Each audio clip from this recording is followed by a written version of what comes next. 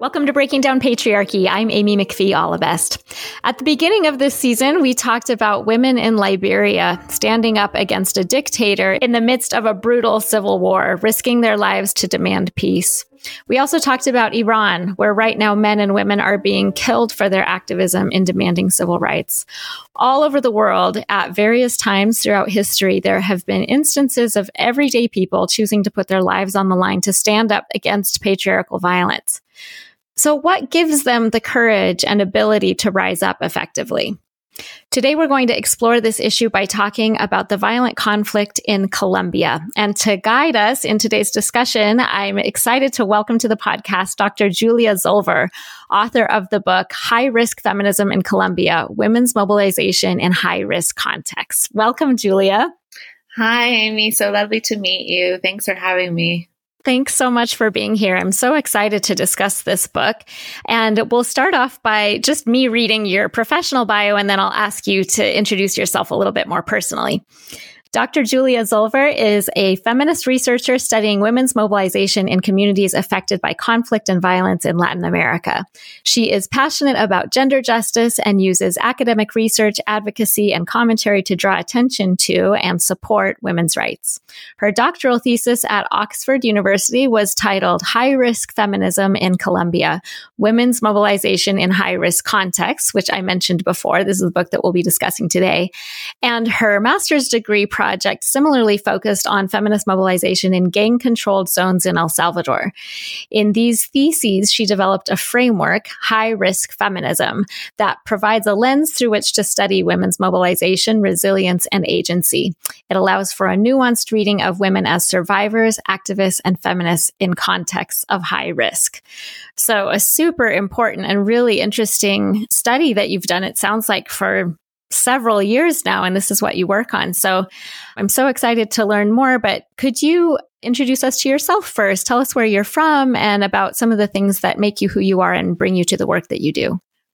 Absolutely. So thanks again for having me. I'm Julia Zulver. I'm originally Canadian, although I grew up in New Zealand and Canada, and I spent some time in the UK doing my studies, but I lived for on and off for the last 8 years all around Latin America. So I did a year of university exchange in Mexico. I was then in Colombia on and off for many years.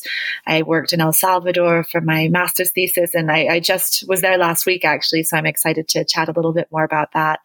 And now I'm based here at the UNAM, the National University in Mexico City, where I'm running a 3-year project looking at women's leadership in particular. So what it means to be not only a member of a high-risk organization, but actually one of the women leaders of those organizations. So that study is going to be more comparative. It's going to expand on the work I've done in El Salvador and Colombia. It includes field work I'm doing in Mexico. It'll include other work throughout Central America. So I'm really excited about that.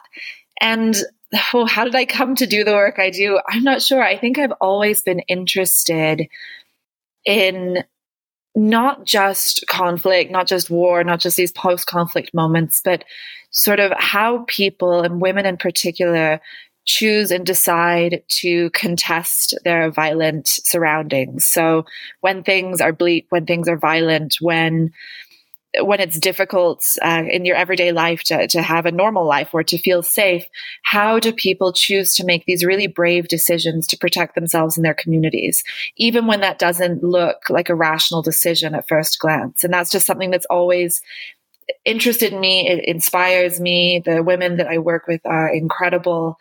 Brave really is the word that comes to mind. And so just understanding how that bravery manifests has always been the center of my work. So Latin America is a place I first came to do that exchange in Mexico. And I realized as I began to do field work here that there are all of these examples of incredible women doing incredibly brave things. And so I wanted to understand that more in the book project and now also in the research project I'm running out of the UNAM.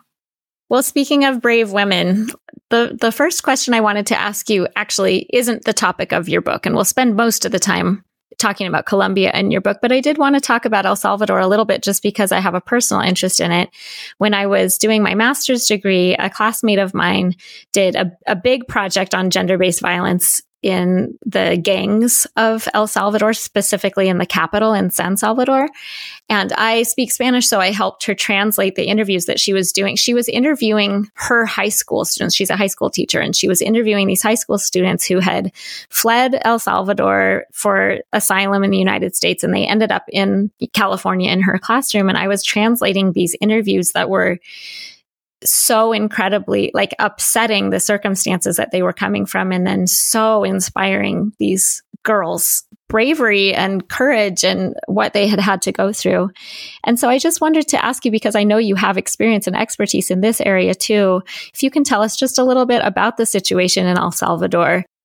Absolutely. So it was very interesting to go back to San Salvador almost exactly 10 years after I had been there doing my research for my master's thesis in 2013. And particularly because I was able to catch up with some of the people I'd spoken to 10 years ago, some of the women from different civil society organizations that I had been interviewing. And a lot has changed. And I think what's interesting is that 10 years ago, these women's organizations were really talking about this extreme violence in the context of gang control of multiple neighborhoods. Gangs in those neighborhoods want complete control, complete power.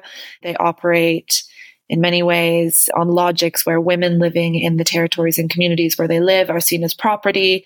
There is a huge phenomenon of women and girls in particular being chosen or selected for these non-consensual relationships. So to become a gang member's girlfriend, there are high rates of gender-based violence, including sexual violence. And El Salvador is one of the countries that continues to have the highest rates of feminicide in the world.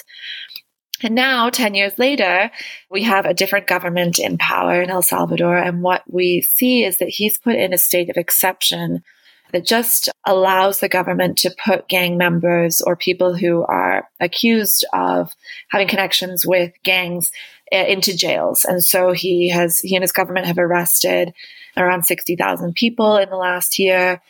And in theory, this means that a lot of gang members are no longer on the streets. And so the neighborhoods that were formerly so dangerous because of gang control are no longer as dangerous. And that is true in some senses.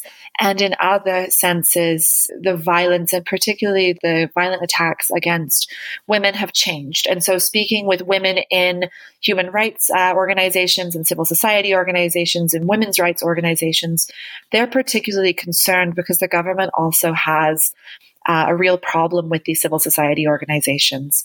They try to shut them down. They try to quieten their voices because these organizations really are talking about the human rights abuses that are taking place in this state of exception. One of the other things that a lot of the women noted, not only about themselves as human rights defenders, but also about women living in these previously gang-occupied neighborhoods, is that now there's a lot of violence from the police and the army, who have a very wide range to put people in jail, knowing that there isn't due process because these people don't have to they don't get their time in court right now because it's an exceptional state. So there are a lot of threats, for example, against women. I heard about that, if you don't sort of do what I want as the policeman or as the soldier, well, we're going to put you in jail is the threat. And so there's that kind of power dynamic going on. And then also you see different kinds of violence. So women's organizations are clear that not all of the violence against women in these neighborhoods came from gangs. There's also very high rates of partner violence, of family violence, of domestic violence. And so not tackling the root causes of that gender-based violence means that although a lot of gang members are in jail now, although not all, that isn't necessarily going to stop what's happening in terms of the violence that women experience in those neighborhoods, and then the violence or lack of response that they receive when they go to government institutions that are supposed to prevent and respond to that violence. So what I can say, was just a quick visit to sort of re-educate myself, and I'll be going back. But what I did see is that patterns of violence have shifted perhaps, but haven't gone away.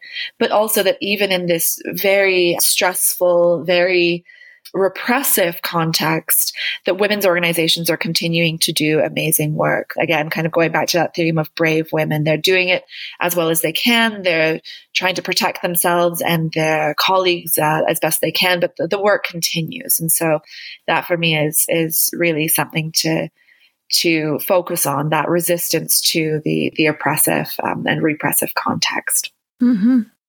Wow. What you said about police violence not only reminded me of what we're going to talk about in Colombia too, where it's endemic, where you find these attitudes in lots of different organizations, but also one of the things that these students talked about in this study on El Salvador was also sexual violence from teachers at school. And like, it was so common for male teachers to require that their female students sleep with them for good grades. And so, in order to do well in school, to provide a good life for themselves, they were finding themselves having to have sexual relationships with these men in power. And so, yeah, that came to my mind as you said, if it doesn't address the root, then it just finds another form, right? That kind of that attitude of male ownership of women's bodies. Absolutely. And yeah, I mean, that checks out what you're saying about kind of that sexual violence in the school environment checks out.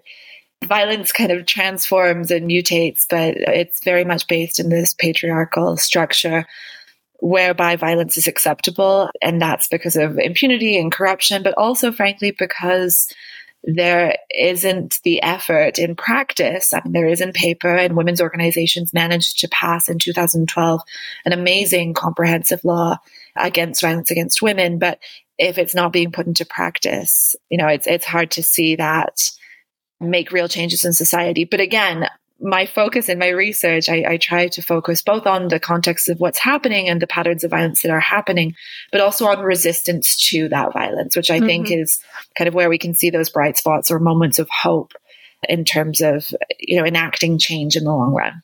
Wonderful. Okay, well, let's shift locations to Colombia. And I'm wondering if you can kind of set the stage for us by talking about the violent context that has existed in Colombia. Maybe most people will be familiar with, if we're familiar with Colombia, we think of Pablo Escobar or we think of the drug war. So if you can kind of set the scene for us, that would be great. Yeah, absolutely. So the conflict in Colombia is very long running and includes those characters you were talking about, but it extends quite a long way before then. So the Colombian conflict, as we generally refer to it now, is one moment of conflict. But the way we usually talk about it is a conflict that began between the government and rural peasants in the 1960s around land reform.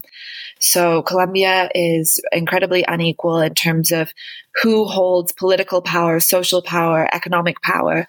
This is something that remains to date, but in the 1960s kind of came to a head, and different guerrilla organizations began to form in the countryside asking for land redistribution. So organizations that listeners may have heard to, like the FARC or the ELN, were born with this kind of Marxist-Leninist idea of wealth redistribution, of land redistribution, so that there would be more equality in society. And there have been different moments in the conflict. So through the 60s and 70s, the actors were largely these left-wing groups versus the government. And then the left-wing groups started to try to take away land from large landowners. So landowners started to arm themselves with these paramilitary groups who were supported in different ways by the government. So we have these right-wing paramilitary groups who are brutally fighting left-wing communist and socialist groups with the involvement of the government as well. Kind of overlaid on top of that, Colombia does produce cocoa, which is used to make cocaine, which is transported northwards to North America. And so all of the different parties started to get involved in the drug industry or the drug economy in that way, in some cases to fund themselves, and in other cases just to make money. And so you have these different actors fighting each other in different moments. Drugs also comes into it. Land very much continues to be part of it. And one of the real kind of heightened moments of the conflict where we look and see that statistics show huge numbers of homicides, of different kinds of violence, so disappearances, sexual violence, physical violence, kidnapping, is in the 90s, leading up to the late 90s into the early 2000s. Between 2005 and 2007, that particular paramilitary group went through a demobilization process. That demobilization process was flawed, and a lot of those actors kind of rearmed in different groups, drug trafficking groups, narco groups, groups who are engaging in the trafficking of illegal minerals and who are still fighting for that social and territorial control with other groups. So the conflict has continued. In 2016, which I know we're going to talk about, there was a big peace deal signed between the FARC and the government. So that means that the FARC did demobilize. However, different armed groups are continuing to vie for control of territory up until the present day in Colombia. So kind of really short version, many different groups on the left and the right fighting each other largely for this dominance in different parts of the country. So one of the themes that you talk about in your book a lot, and that has come up a lot in this season of the podcast too, is that violence affects women in a different way than it affects men. And it affects all people, regardless of gender, really negatively, of course. But because you think about and study women, can you just talk about kind of that theme of how this violence has affected women specifically? Definitely. So violence impacts women and girls in different ways because of their gender. So because of these socially constructed roles that they have in society. And as I was talking about El Salvador before, within a patriarchal system, women have less power, generally speaking, political power, social power, economic power.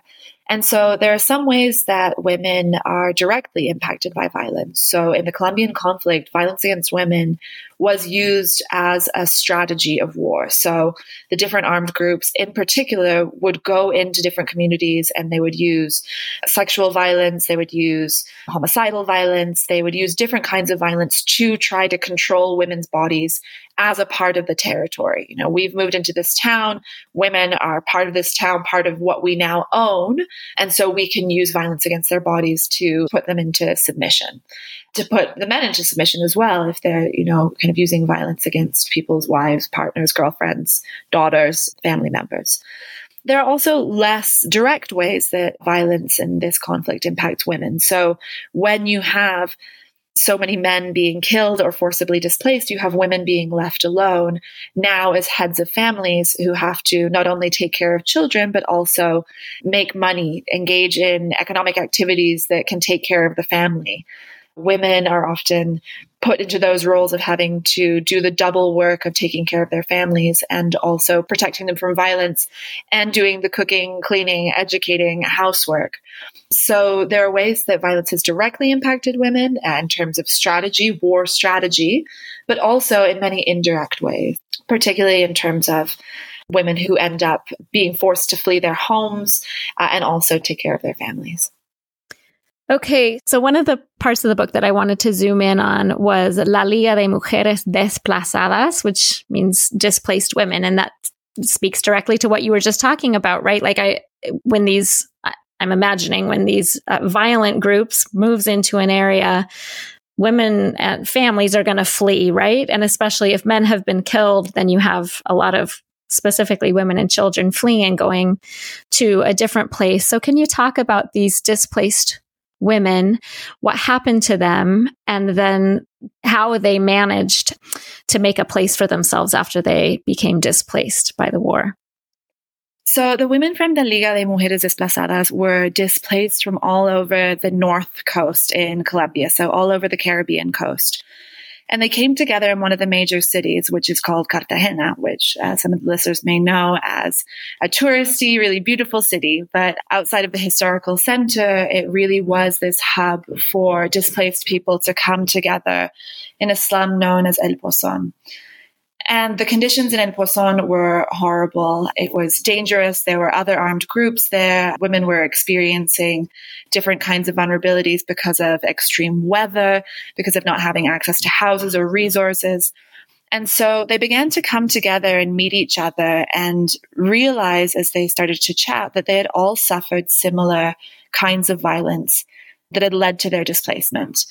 And in one moment, a woman, Patricia Guerrero, showed up in El Pozón and began to ask these women to come together. She began to talk to them about their situations, not only as something uncomfortable that had happened to them or something bad that had happened to them, but actually using this women's rights language and this human rights language, and actually with using the language of victims' rights in Colombia.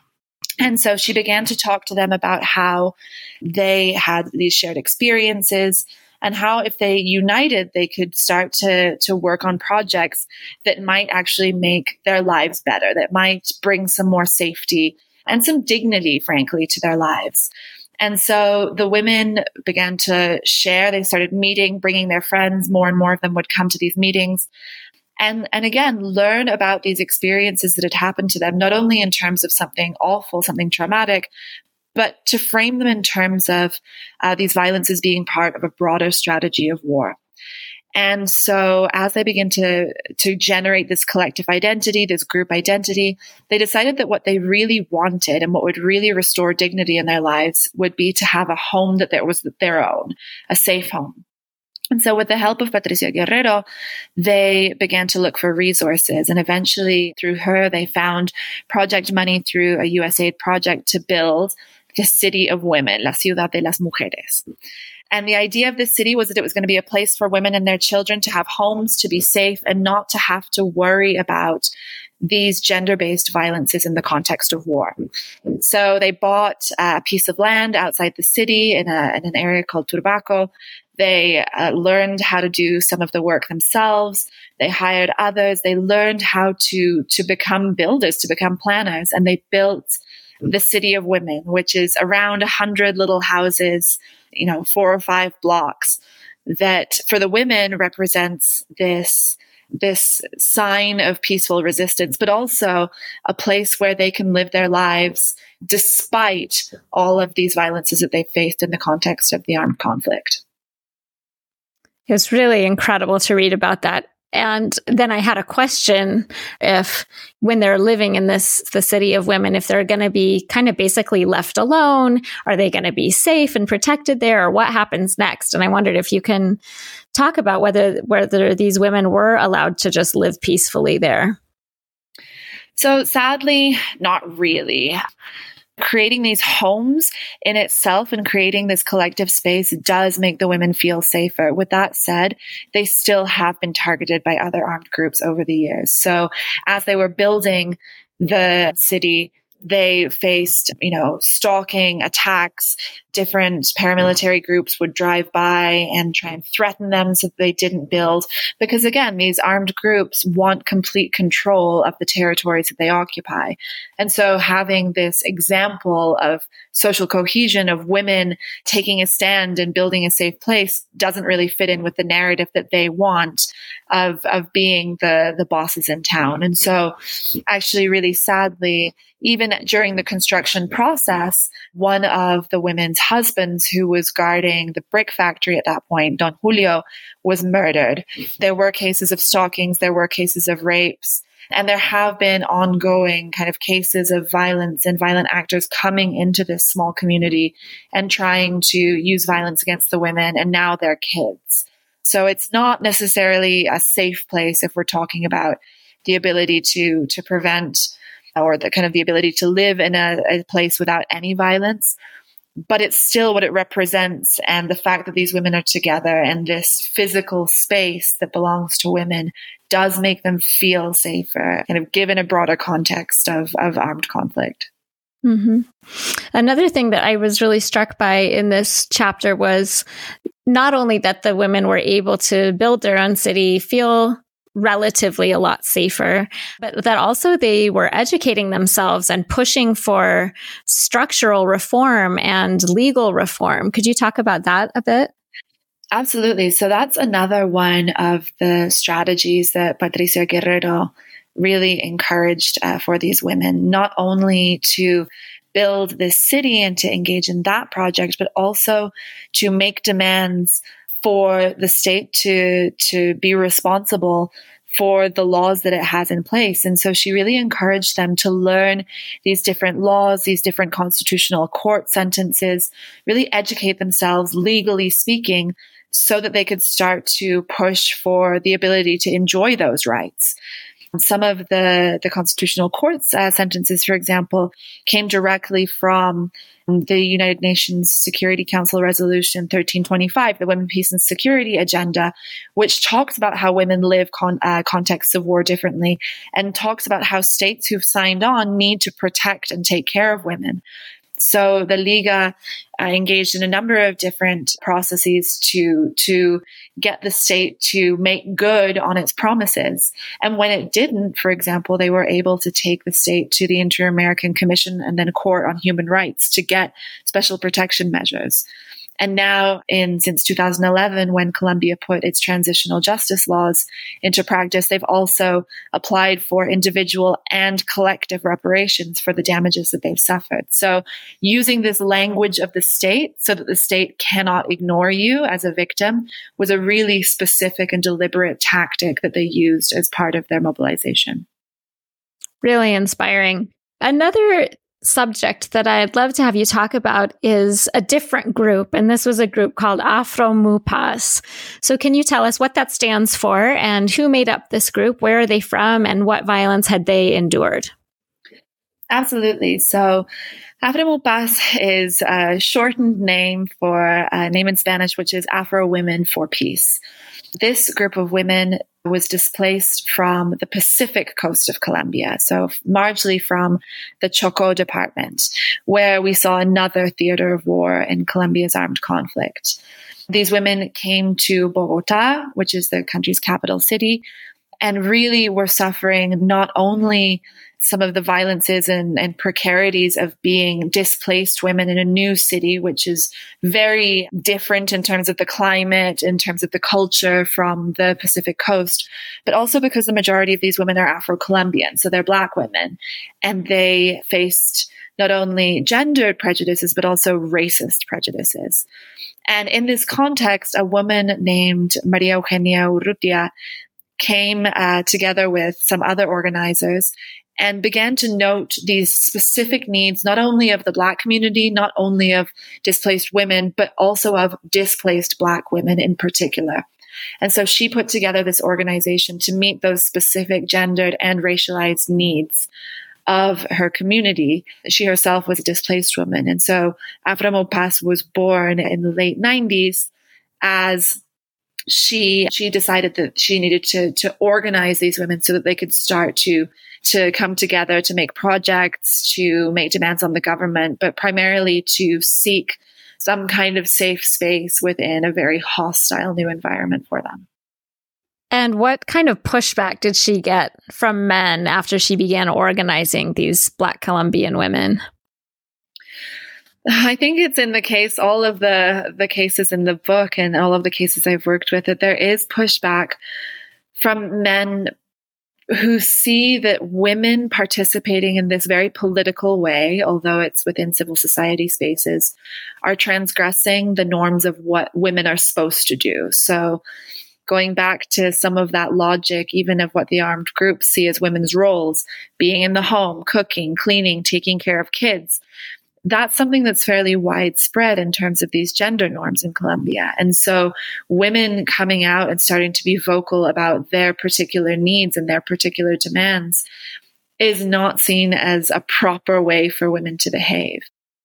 Maria Eugenia also had a particularly horrific experience when some of the armed groups who were operating in Usme, the part of Bogotá where she had the headquarters for Afro-Mupas, kidnapped her and took her to a different location outside of the city and used sexual violence against her in an attempt to make her shut up and to make her stop kind of drawing attention to the ongoing violences in Usme, particularly around child recruitment into narco-trafficking groups, but more broadly as a way to silence this woman who was behaving in a way that women shouldn't be behaving. However, even after she was able to escape, she was able to leave this horrific kidnapping situation and go through some moments of personal healing, she decided that it was now more important than ever to keep raising her voice and to keep working with the women of Afrin-Mubas. And so despite another experience of horrific conflict-related violence, she really decided to continue to push this gender justice agenda in her community. Yeah, I was so inspired by her story. One last question that I wanted to ask you about her was, I thought it was a really interesting conversation about feminism. And this is something, again, that's come up over and over again on the podcast. This is something that I'm really hoping that listeners are learning from so many episodes that talk about white feminism and United States-centric white feminism. Can you tell us about the conversation about kind of the definition of feminist, and how did Maria Eugenia answer that? Yeah, that was an interesting conversation. I'm glad I was able to write about it, because it was uncomfortable in some ways. I mean, I am, as I mentioned earlier, I'm Canadian. I come from a white British background, and she and her organization are really kind of based not only in a particular version of what women's rights mean, but also what Black women's rights mean for them. And the intersection of race and gender is so important and really can't be separated. And so in the conversation you're referring to, I was asking about her organization and all of the women's rights work that she was doing. And I said, well, do you consider yourself a feminist? And she said, and you'll have to read the book for the exact wording, but to paraphrase, she kind of said, well, yeah, we're feminists, but we're feminists with the body and face of a woman. We're not feminists who wear suits. And kind of looked at me, and I wasn't wearing a suit. I don't wear suits generally, particularly on field work. But she really was drawing that distinction that you mentioned. She was looking at me. We were still getting to know each other, and saying, I don't know what kind of feminism you ascribe to, but if it's white, liberal, Western feminism, that's not what we do. That's not what it means for us. And feminism, as I mentioned, for Afrin-Mubas really is at this intersection of being a Black woman from a rural environment and the realities of what that entails, those intersections of geography, of race, of gender, and how those are relational within their communities. And so for her, this kind of feminism in the face and body of a woman is deeply located at that cross point of those different forces of oppression that the women she works with have suffered. And that might not look at face value like the kind of feminism that she thought I was talking about. But it was a really humbling and important experience for me to think about using that word feminism when in a country like Colombia, it is a loaded term. In the Latin American region more broadly, feminism can still be a dirty word or still, imply kind of man-hating or still imply this transgression of gender norms that I was mentioning before. Whether or not that's the reality clearly isn't true, but using that word is a political decision, and it has a lot of weight and a lot of meaning involved in it. And so even calling the book High-Risk Feminism came after a lot of discussions with a lot of different groups who felt differently about me using that descriptor for the work they were doing, even though for me, their real focus on women's political empowerment, economic empowerment, ability to get justice for gender-based crimes is what feminism is at its essence. So, the title was part of a conversation, and it is also a provocation as well.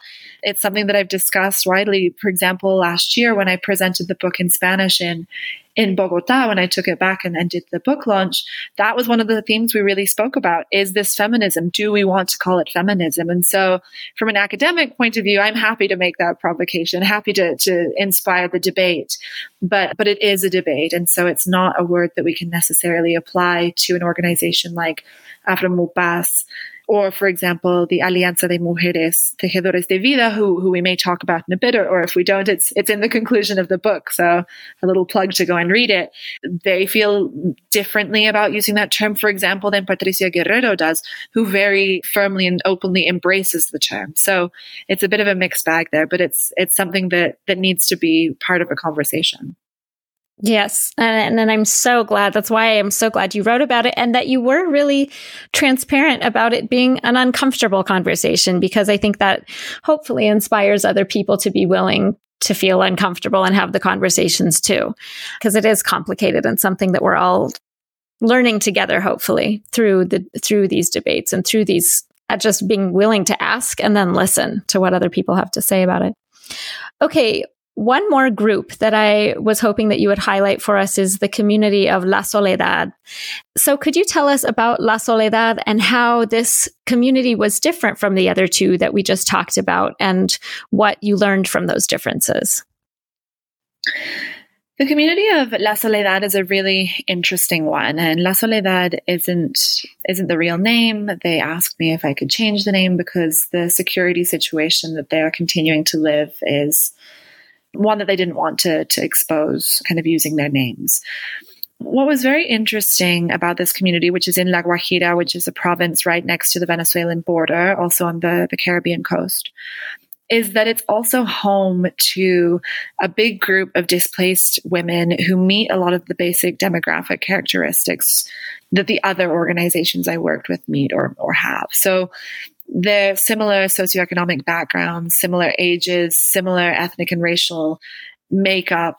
They have a similar background to, for example, the Liga de Mujeres Desplazadas, speaking ethnically and racially. They've got similar literacy levels, similar family formations in terms of kids and husbands or lack of husbands.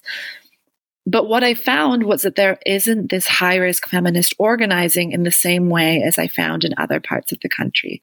And so the question was, well, why, when there are the same populations of women, are we not seeing, and in similar contexts of violence, why are we not seeing the similar kind of resistance? And what I found through spending time with a loose organization of women there is that leadership is incredibly important. And so I've spoken about Patricia Guerrero and I've spoken about Maria Eugenia Urrutia in Bogota. And their leadership has been absolutely key. Their charismatic leadership has been incredibly key in terms of taking women who felt very isolated by the situations of violence that they've lived, showing them that they've shared these situations, that it's not an individual thing, that it wasn't their fault, but that it was part of a broader strategy of war, helping them to build these collective identities and then use those identities to push for change or to push for reparation or to push for different projects. And what I saw in La Soledad is that even though there was a leader who was an amazing woman and a really inspiring woman, she didn't have that vision in the same way. She didn't have the same way of telling these women who perhaps in other contexts may have been convincible when it comes to mobilizing, that it was worth their while to expose themselves to some of the extra risk associated with being part of one of these organizations.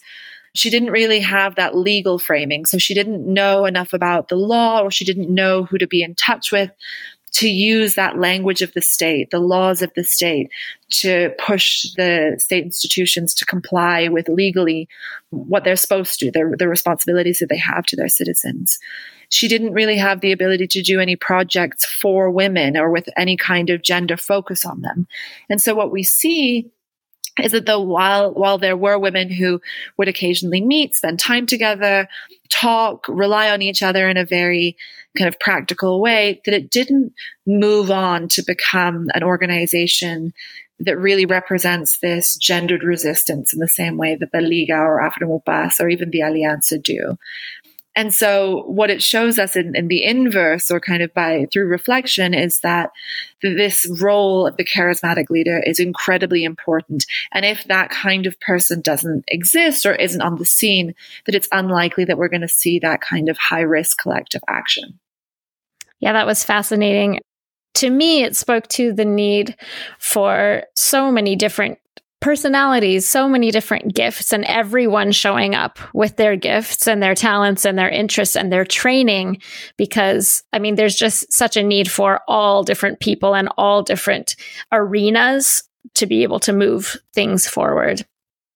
Okay, one last question that I thought was so interesting to think about was, you talk about this kind of gender essentialist idea that women's special role is in being peacemakers. And so the UN even talks about this important role that women should play in peace deals. And so you have a really great nuanced conversation about that. I wanted to ask you that question. Is it true that women play an important role in the world in being peacemakers? True, yes or no? Yes, women absolutely do play a crucial role in peace building. Conflicts that extend far beyond the Colombian conflict. And I mentioned earlier in the podcast the UN Security Council Resolution 1325, which kind of began this women, peace, and security agenda, which has since had 10 resolutions. And what these resolutions note is what we've been talking about throughout this podcast, that women and girls suffer in conflict differently because of the social constructions around what it means to be a woman in their societies. So the power that they have or don't have, the roles that they're supposed to or not fill. And so this is 50% of our society. And if these people are suffering conflict in different ways, then in order to rebuild social fabric is often the term that's used in the aftermath of these conflicts. It's key that women are involved in all stages of peace building. So that's in the negotiations for peace deals, that's having their interests represented in peace deals themselves, and that's being involved in different sectors, so government, civil society, kind of different community government spaces in the aftermath of conflicts. What I would say, and this is what I tried to discuss in the book, is that simply, asking or pushing for women to be involved because women, have to be involved because of some of these broader kind of global conventions at this point isn't really enough. What I'm, talking about can be illustrated well in the case of a fourth organization who I discuss in the conclusion of the book, and I foreshadowed to earlier, the Alianza de Mujeres Tejedoras de Vida in the very south of the country. I won't go into too much detail, but they were an organization that mobilized during the early 2000s, very similar dynamics of conflict in the sense that they were in a paramilitary controlled area that was fighting with the FARC. They were receiving mass civilian casualties, and this organization was effectively trying to protect women's rights in this context. They were having to do so fairly clandestinely during the conflict, but up until about 2016, 2017, they were able eventually to be more public. And after the peace accords was signed, a lot of money and interest came in from the international community to get these women out in their communities, to build peace, to reestablish social fabric. And women were doing this. They were making themselves much more public actors doing so. But as the conflict dynamics began to regrow or shift in their territories in the south of the country, we saw that they were receiving this immense backlash for the work that they were doing. So not only had they been targeted during the height of the conflict itself, but now, 2018 onwards, they're being targeted by armed actors in a similar dynamic, perhaps, as the way Maria Eugenia was targeted for being too noisy, for, doing what women shouldn't do, for making a fuss. And also as an example to any other social organizations or NGOs or local human rights groups that if they were to start mobilizing, that they would receive the same kind of violence. So making an example out of them. And so what I mean to say with that example, and it's in much more detail in the book, is that absolutely women are crucial when it comes to these peace building efforts, but also that they need guarantees of security to actually do that work. A lot of the work that they do is voluntary, it's unpaid. The international community comes in with funding for 6 months or a year or 2 years, and then the funding runs out. And so thinking about the sustainability of asking women to participate in what are very dangerous roles and very dangerous jobs can't come without some of those guarantees around sustainable funding, around having specific gendered protections, which the women are asking for all the time. And having this long-term follow-up. You can't end a 60-year war in 1 or 2 years and just assume that everything's going to be fine.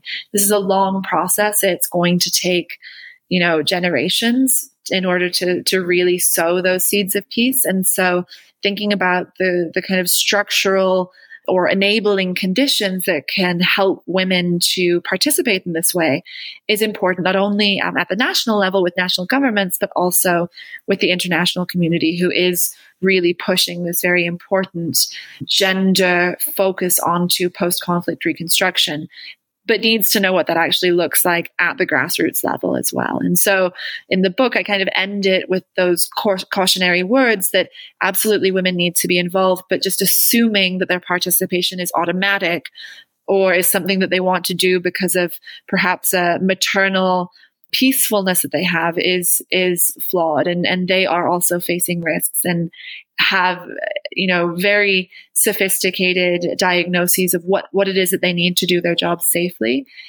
And that those voices at the local level need to be heard kind of in those other places of power and sites of power at the national and international levels as well. Well, this has been such a fascinating conversation. I want to say again how much I learned from your book. I so appreciated the history and the interpretation and the nuance and sophistication with which you discuss all of these issues. It was so much new information for me, and so grateful to have you here today. Thank you so much for illuminating this issue. And again, just tremendously respect the work you're doing. Thanks so much, Dr. Julia Zulver, for being here today. Thank you so much for having me. I really appreciate it.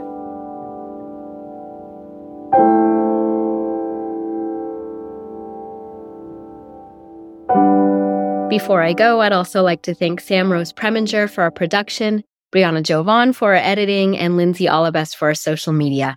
And thanks to all of you for listening. As always, you can head over to our website at breakingdownpatriarchy.com and our Instagram account at @BeDownPatriarchy for additional content and resources for today's episode. And if you'd like to help support the podcast, please consider sharing it with others, posting about it on social media, and leaving a rating and review on Apple Podcasts.